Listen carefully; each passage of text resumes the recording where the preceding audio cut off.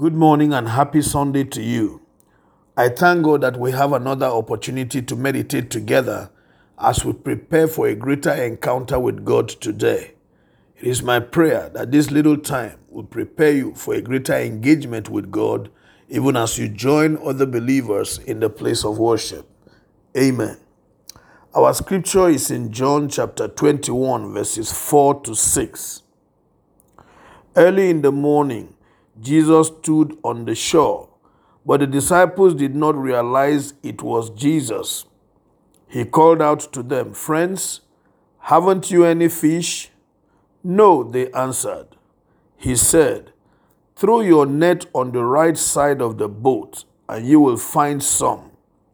When they did, they were unable to haul the net in because of the large number of fish. This is about the last miracle that Jesus Christ performed according to the account of John. Jesus was beginning to round off his time of stay with them, and this was after he had resurrected from the dead. The Bible tells us he came by where the disciples were. They had gone out a-fishing, and Jesus stood near them, and they didn't recognize it was him. And then he called unto them and said, "Haven't you got any fish?" And they said no. They had toiled all the period and they caught nothing. Then Jesus told them to cast their nets to a particular side of the boat. And when they simply did that in obedience and in faith, they couldn't bring in the amount of fish they caught at that time. All that was governed by two things. The first one was faith, and the second was obedience.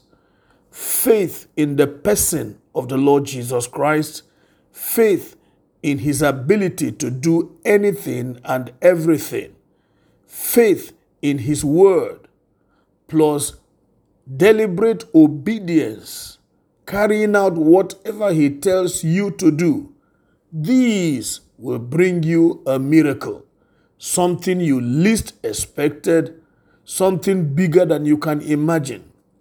These trigger the outpouring of God's power upon every situation or any situation, resulting in outstanding performance, resulting in miracles.